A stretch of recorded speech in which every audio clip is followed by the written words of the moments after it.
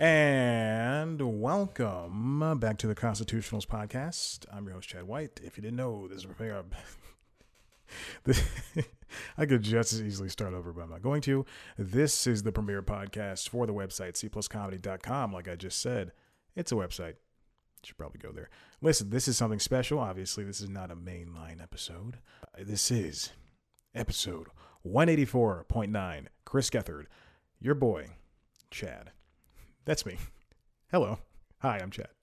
Hi, I'm Chad White. You may recognize me from certain works as, did I continue to subscribe to this podcast?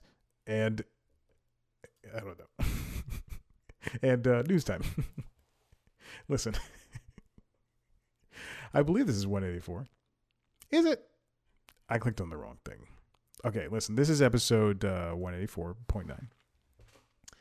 Yes, it is, because last week's was 184. This is a very special bonus episode. Chris Gethard, I sat down with him to discuss his podcast, Beautiful Anonymous, over there on the Earwolf Network.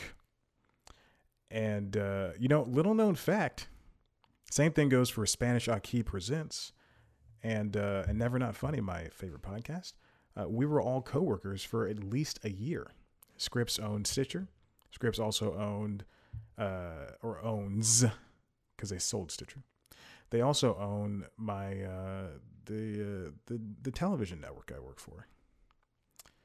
So that is a little known fact. I think it's an interesting fact that we're all coworkers at one point. I feel like I never think of it in the moment, but I always feel. But every time I end the interview, I always go, man, I should have told them that. They wouldn't have thought it was interesting. Oh, cool. That's what they all would have said. Oh, cool.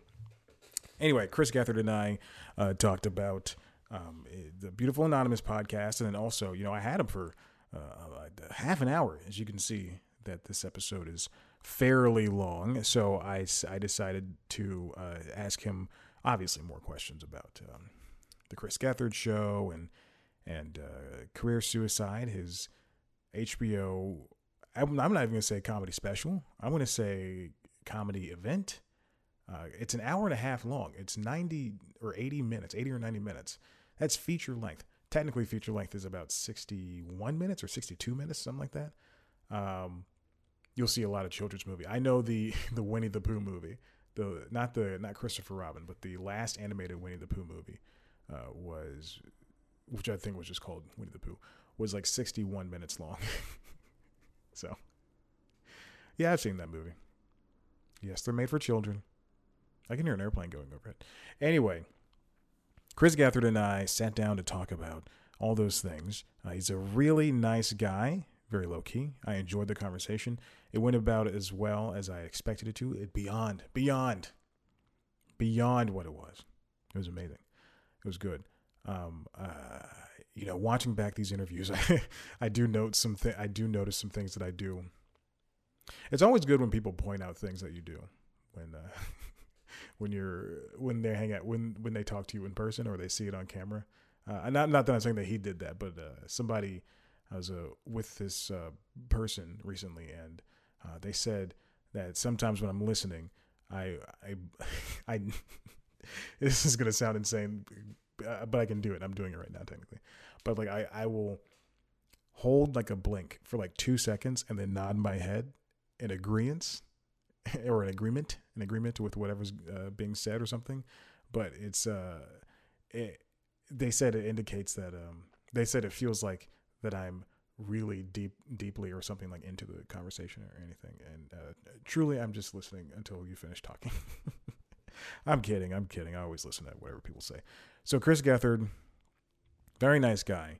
We covered the gamut on everything. And then I also asked him about how he felt about Upright Citizens Brigade shutting up shop in New York, where it all began, and he was, he's in the improv scene, and he's been doing improv for many years. I'd probably say about 20 years or something like that. And then it used to be was a big part of his life, but he did note that there was a change in these improv classes and studios and all that things, and he said he gave some insight. I implore you to listen to that, and and to listen to this entire thing. So, in the next couple of minutes, oh my gosh, it's 2:59. The thing is about to go up right now, live on Facebook, YouTube, and Twitter. I got this whole thing covered. Listen, so in the next couple of seconds, we're going to transition over to Chris Gethard. Thank you for listening. Subscribe. Tell your friends about the show on all the podcast platforms. You can see a video version of this show, not this particular episode. I'll handle that in the regular Constitutionals. But if you want to see video versions of the Constitutionals, youtube.com/C+comedy. And then C Plus Comedy, the website for more interviews with your favorite comedians. Anyway, let's hop into Chris Gethard, the Geth. Get into it.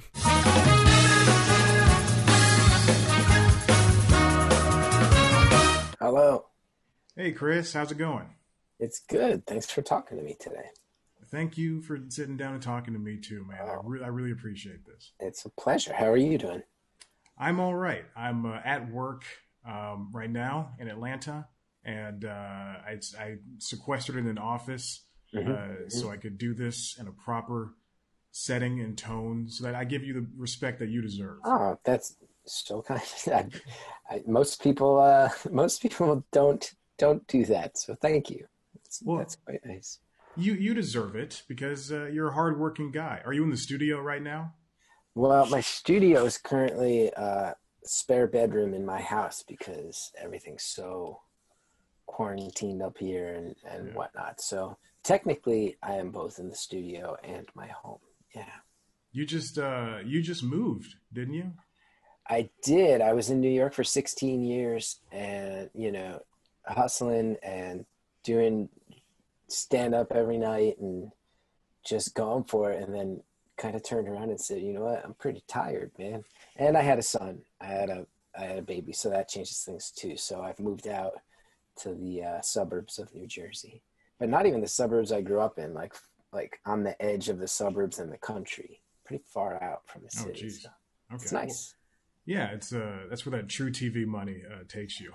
I will say, I don't know that I'll ever make good money again in my life, but I'm glad I hoarded it, and now my son gets to grow up in a town with a decent school district. I think that's pretty cool. But yeah, it's I know you were joking, but it is also like, yeah, no, I took that money, I bought this house, and now I just have to pray I can pay the mortgage for the next 30 years. So I think you can. I think you have the ability to. I mean, even now you've been doing this your career, but you put people on your shoulders and you support them, especially now with things like Planet Scum and everything that you're doing. The new show that you're doing. It's you seem to care a lot about others, even though like you still have to care about yourself and your family.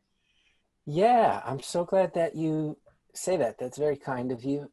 I think I started doing comedy when I was 20, and I had never really felt a sense of acceptance anywhere. I always felt a little bit like I was on the fringes, high school and college and whatever, and I was still young and feeling that pretty acutely. And I showed up at the UCB Theater 20 years ago, and that's when it was a very small place and very, I think a community where everybody knew everybody, and nobody cared that I was this kid. Nobody cared that at the time I had this like really cartoonish New Jersey accent. It was just, if you work hard and you're funny, people are going to get your back. And then, over the years, I can think of Amy Poehler and Judd Apatow and Mike Birbiglia and a whole bunch of people who kind of gave me some, some opportunities, bought me some breathing room, helped, Mike used to take me out to open for him. It helped actually pay my rent. So I always remembered that sense of community and belonging and how good it felt. So I have always tried to,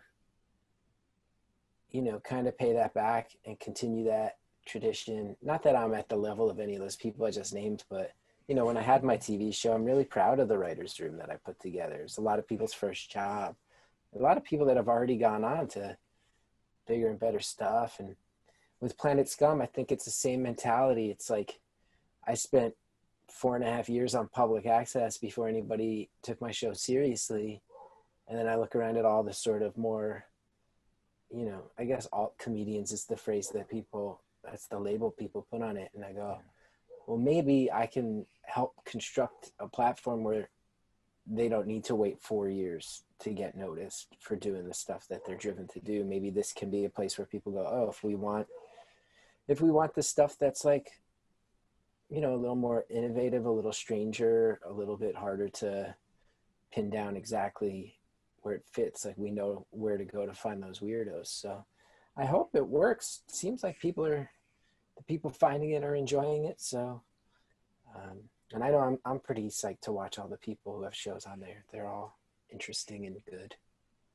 Yeah, I'm down to support really anybody trying to do some type of comedy that doesn't have to be, the mainstream stuff. I mean, as much as I like Mulaney and Oswald and like everybody else, it's cool that somebody could come out with some sunscreen on their nose and be a guy who likes vacation and that's his whole shtick. And I'm so glad you say that because I'm a big fan of just stuff that's just absurd and dumb and taking chances. And I think right now too, there's a lot of weird stuff going on in comedy, right? It's become very polarized. There's a lot of activist comedy. I have great respect for it. A lot of people who are really driven with their causes. And I really am impressed by so much of it. Then you have I think like the other extreme, which is people almost like the libertarian comedians, everything's too PC, and everybody's just trying to get their points across and sell tickets. I get that, but I do think there's a lot of us who land somewhere in the middle of going, I think we're good people with good heads on our shoulders who just kind of want to experiment and do dumb stuff and not necessarily get caught up in this like polarization that's gotten so strange. So yeah, I'm with you. Like throw some sunscreen on your nose and let's have a Saturday morning show. Our Monday night show is like a parody of Who Wants to Be a Millionaire called Who Wants to 69, where my friend Martin just writes all these fucked up questions. I'm like, just give me some jokes, give me that. And certainly I don't want to discount it. A lot of the people on our platform, I think, are very motivated and like to help. And if you follow them, they, have a lot to say about social causes. And I'm proud of that. But I think on our platform, people are just up there going, and now let's forget about life for a while. Let's escape for a little bit and just do some stuff that's dumb and fun just for the sake of it. And I find it quite refreshing personally. Yeah. You say that, and I watched Career Suicide, and that was 90 minutes of the heaviest thing. But you managed to squeeze a few laughs out of there. But you said something every now and then. Not the most laughs per minute of any HBO special for sure. Right, exactly. You said something early on where you list out all the happy things in your happy life, and that should make you happy. But then you just said people just break. And I think that is a very succinct way of looking at it, that, just because you have everything afforded to you doesn't mean that life is going to be what is expected of it. And I think you hit it right on the head. And then you gave, 10 to 12 stories as to why you think the way you think. And I think that was very smart of you. Thanks. Yeah, I mean, it was, I feel like that show is the hardest I've ever worked on anything. It's, I can't imagine ever wanting to put myself out there emotionally like that again. It seems to have helped some people, so I'm proud of it. But yeah, that was definitely me kind of laying it all on the table. And I have been really shocked that people from all different walks of life have responded to it. And it just makes me realize there's people who feel pretty stressed out and lonely, and that's not something that, I think every culture people experience that. And I'm glad that I tried to do some good and talk about it, because it's not always easy to talk about. I noticed especially with Beautiful Anonymous, and then also the show, is that you have a punk rock display with like an empathetic viewpoint, and was it easy for you to become comfortable, doing something as big as Cure Suicide or something as tiny as performing at UCB in front of the camera behind the mic? It's that's a great question. That's a really great question. I definitely feel like in my gut, I'm like, put me in a room with 80 people and no cameras, and let's see what happens. And to me, that's like the purest version of why I still do this after all these years. It's just put me in a room that's so small that I can look everybody in the eye. We can have some jokes, or it can go off in its different directions. And that to me is the purest version of it. And I think one of the real challenges of being a comedian, if you do, I'm going to sound pretentious, but if you do consider yourself an artist, is to go, well, now how do I have a show that's on live, a national cable network live with cameras pointed at me, and make everybody at home feel like they're in a place as small as UCB or Union Hall, or, in LA, Dynasty Typewriter, all these great venues all over the country. How do I make them feel like it's that intimate?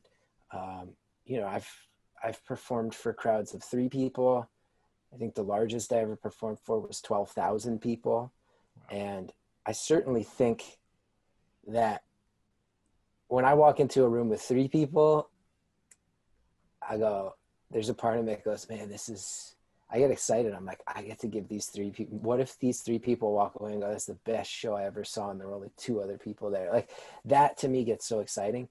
And then the challenge is, like I said, now can I walk into a stadium? And I want to be totally clear. I was opening for a much bigger act. I can't sell 12,000 tickets. Let's be clear about that. I would never presume to claim that. But can I walk on this stage in a stadium where they have cameras to put you up on a jumbotron so people can even see your face?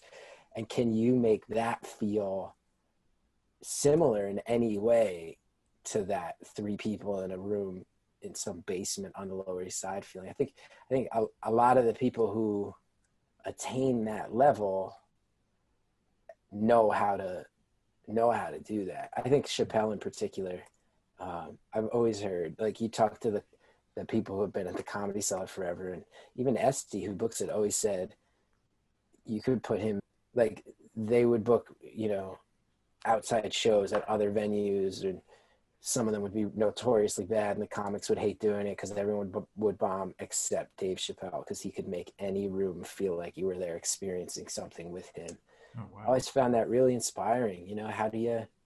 How do you take it and put it in any context and make someone feel like they're getting something from you that night, and something that's theirs, no matter how many other people are there sharing it? So it's a weird thing to think about, but it's part of why it's so addictive and fun. Yeah, I think that, can extend from the live show setting, like especially going into the podcast, because it's the way that the podcast is produced. It sounds like you're right next to the mic, which makes it feel like you're right next to us, and you're just having that one-on-one conversation with this person. And even if the subject matter isn't as always as upbeat as it usually is in a podcast setting, it still sounds and feels tangible, and like you can be with that person and they can relax and they're able to tell you this stuff, barring anything else. Thanks. Yeah, I mean, I thought it was going to be a much more comedic show than it turned into. Certainly, I thought it would be an extension of my old public access show.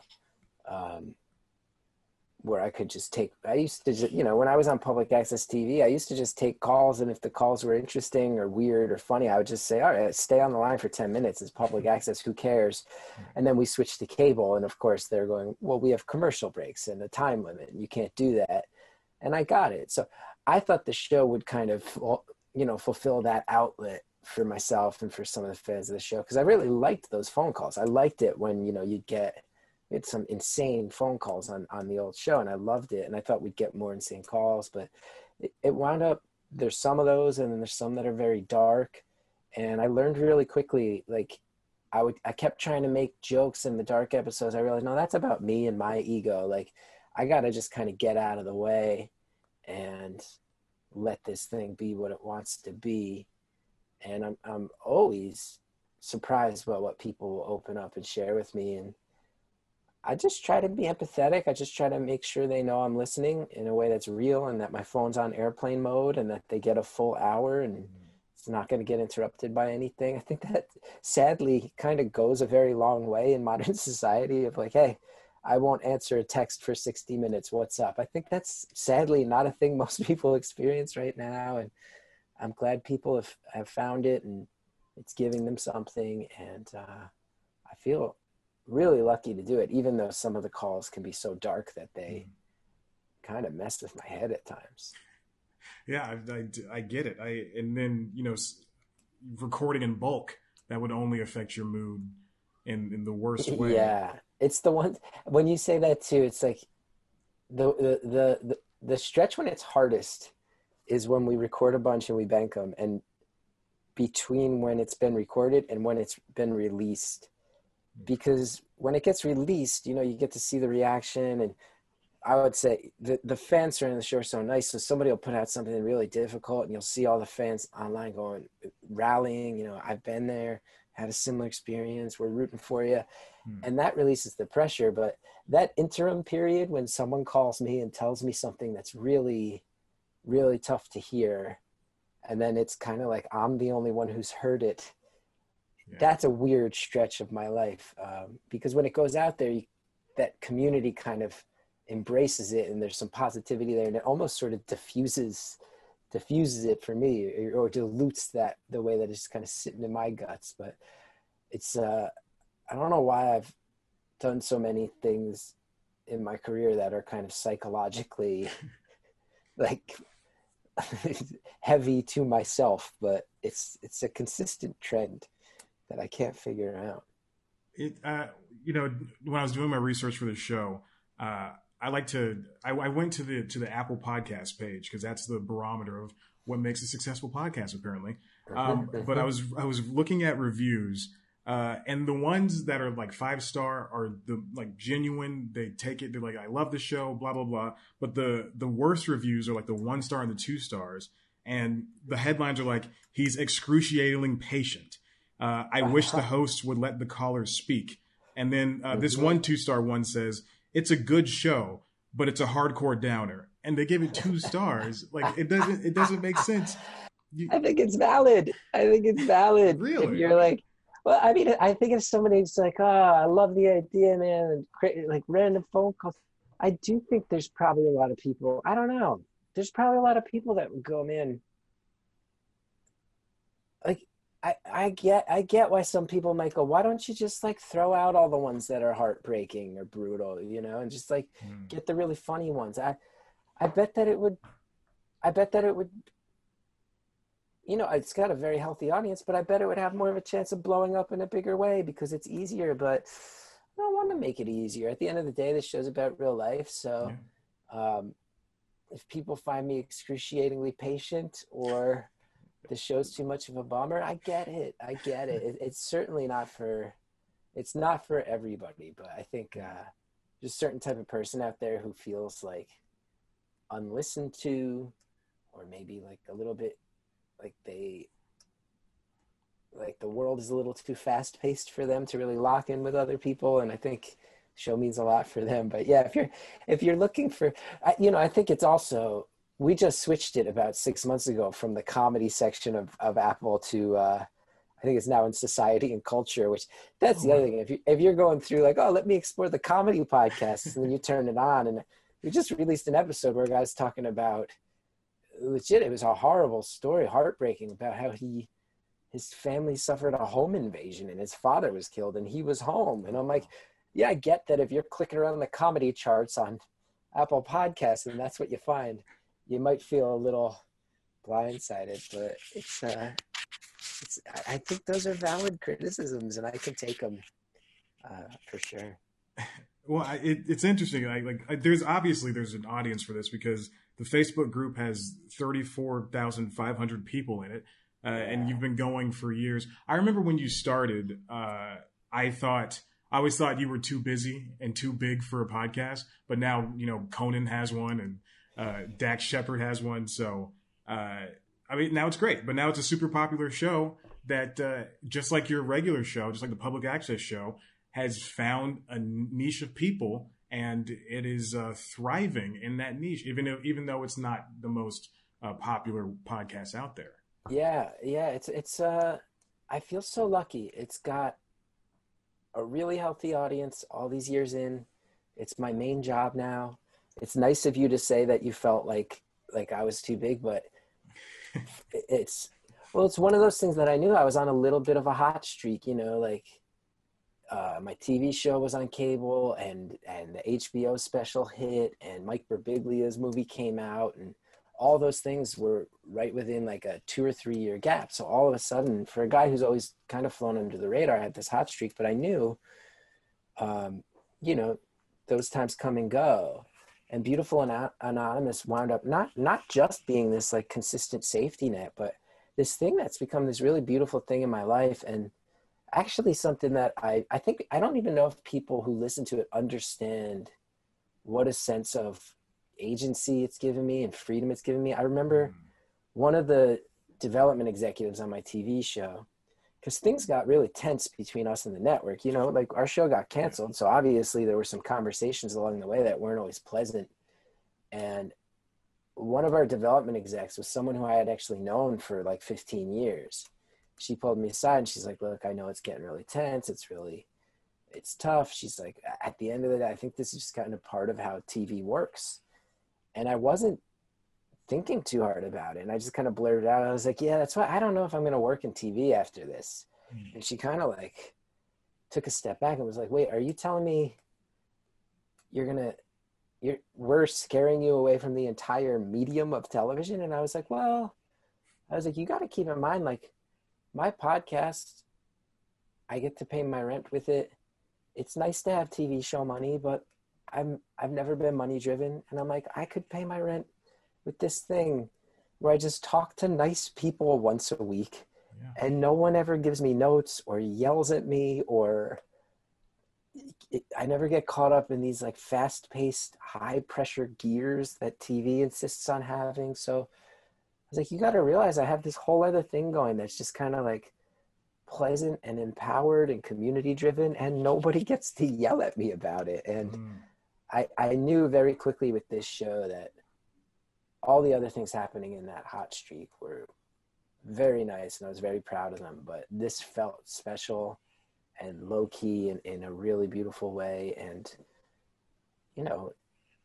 I would like to think that any of the comedy I did that was further and wider, my impulse was still always like, can you connect with people? So it makes sense to me that the thing that's lasted longest is the show that's me just connecting one-on-one with people, because that's always what's felt best to me about being a performer. Mm-hmm. And that connection is so genuine because you have these moments where you're hearing these stories and you're allowing silence to sit there, and the editors leave it in, and you just sit there. And if someone is tearing up and they're about to cry, or they're nervous, but they're about to get to the next point, you have the hosting ingenuity to allow that to naturally happen instead of trying to force something, which I think is really appreciated when people are telling these stories. Well, thank you for that. Yeah. And, that is something that I had to learn over the first, 6 to 12 months of the show. Like you had cited one of those iTunes reviews that was like, the guy just talks over people. And I'm like, yeah, like I think in the early days I did, because I didn't really know what the hell was going on. I'm like, why? I remember in the early days of the show, like someone calls me and tells me what it was like to escape from a religious cult. And I'm sitting there going, I thought this was a comedy podcast. How do I have this conversation? And then sometimes I'd get so nervous that I would start making too many jokes or cutting people off. So I just have learned over the years, like, let people get comfortable, let people feel like they got a platform where they're protected, and then get out of the way. And that's what's fun about that show. And actually, I think a lot of my old improv training comes into play where, ideally with improv, what they teach you, which is not really what happens on stage very often, but they teach you, like, try to support the other person, try to further the other person's idea, make it about the other person first, protect the other person. And I think a lot of those instincts kind of, even though I haven't done improv in almost 10 years, I think a lot of those instincts, that muscle memory is still there with Beautiful Anonymous, because a lot of it is just me using those old improv techniques that help you focus in on the other person, and doing that for an anonymous voice on the phone. Now, really quick, how do you feel about places, given your background in improv, places like UCB and Chicago IO and or Second City, like all these other places that are improv staples shutting down or moving shop completely? It's sad. I certainly feel nostalgic for my past. Certainly makes me remember finding UCB at the age of 20 and feeling like, oh man, like this. Because I had grown up going to a lot of punk rock shows. My older brother was very into music, and I always loved it, but not always for the music. I liked the vibe. I liked how it was like kids making stuff. I liked that it wasn't always good, but that people were experimenting and allowing it to not be good. And UCB back then really felt like that. So I remember that. But I think if I'm being honest, I think UCB still had a lot of good going for it, but I don't think it was totally that anymore by the time it shut down in New York. I think, it became the big kid on the block and swelled. And a lot of us from the old days used to joke, like, when we first found it, it was punk rock, and then now it's a little more new wave. It's a little bit more cleaned up. You find it on MTV. And then, if I'm being totally honest, there was a lot of controversy about how they didn't pay performers. And initially, I did put some stuff out there publicly about, here was my experience and why it was okay. And then as the years went on, I think I reconsidered that more. And I think that problem became more and more evident. I think, God bless all the people who worked there. I don't know that it was the most artist-friendly environment by the end of its time in New York. I think a lot of times artists felt like there were a lot of rules. And again, when you become the big kid on the block, it's, there's a lot more standards and rules and things like that. And I get why some people felt unwelcome there. So at the end of the day, I still have the memories of when it was like a really strange hole in the wall where everybody was smoking pot in the basement. And I have those memories, and maybe it's for the best, but I don't know. That's also selfish because there's a lot of performers without a home now, but I think it's very clear that the improv bubble has burst, and it makes me sad, although I understand how a lot of the institutions maybe lost sight of that original energy. And I just hope that the improv bubble bursting isn't a canary in the coal mine for comedy at large, because I've had that fear between, just the fact that there's now hundreds of comedy specials that come out every year, and you're seeing improv going away pretty quickly. I think it was pretty shocking to see, IO and UCB New York are just gone, just off the chessboard. That was quick. So I just hope that we don't hit like another bubble burst like they did, in that legendary stretch when it went from every stand-up used to get a sitcom deal to just comedy scene being dead. So I hope it's not indicative of a bigger wave of closings and less opportunities for comics. Sorry, I ramble so much in my answers, by the way. No. That's completely fine. People love that. Which I'm serious. I'm not being sarcastic. People do love that. I'm happy to hear it. Hear it. Now, I feel like no one ever asked you this. So how are you doing? How are you holding up? Thanks so much for asking. I'm doing relatively well, all things considered. I think buying a house in the suburbs in January wound up being a pretty lucky thing. Mm-hmm. I'm not one of the people who fled New York City in the face of COVID, but I was pretty psyched to have a house that I was moving into. So I'm a little more out in the middle of nowhere. I have a 19-month-old son, and it's like honestly it's like a pretty joyous thing. And selfishly, like my wife and I always say, like we get to hang out with someone every day who has no idea anything's wrong. So that's nice. That's very nice. So I think I'm lucky compared to a lot of people, and the people in my life are healthy, and I really thank God for that. And um, at the end of the day, I have a lot of anxiety in general and career anxiety, and like everybody, I've lost a bunch of money this year that I usually make touring, and all that stuff's stressful. But I got my house, I got my family, and that's more than a lot of people have these days. So I'm extraordinarily grateful. And thank you for asking. How are you? How are you doing these days? How are you holding up? I work in a very, very local, hyper local network in Atlanta. So it's a good area, but not increasingly creative. And it sucks. But you know what? I got a full-time job. I have health care. I got a house. I got a cat. Not a house. I got an apartment. I got a cat. And so I'm very lucky. Cat goes a long way. Goes a long way. I just got her, and she's very sweet.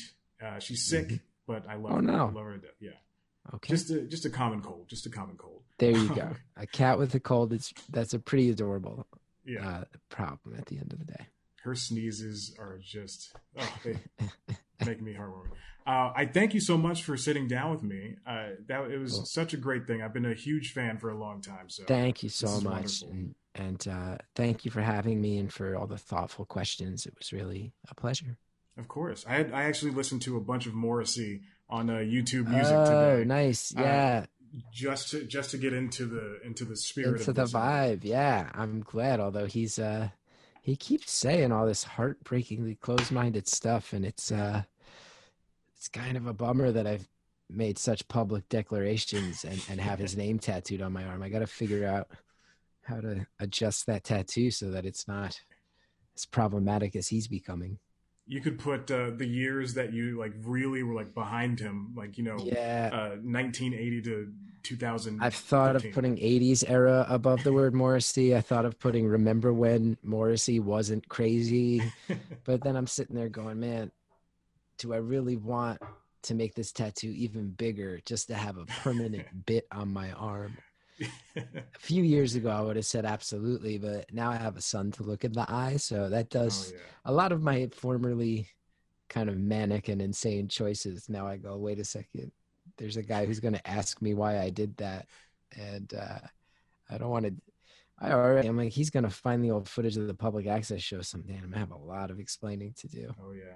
Well, maybe he'll get a tattoo of the head singer from Greta Van Fleet. Yes. I wonder who his eras Morrissey will be and who he will foolishly commit to life promoting. Yeah, we'll see. We'll see in 20 years. But thank you again, Chris. I super appreciate it. And good luck to you and your family and everything. Yes, good luck to you and the cat. And thank you again.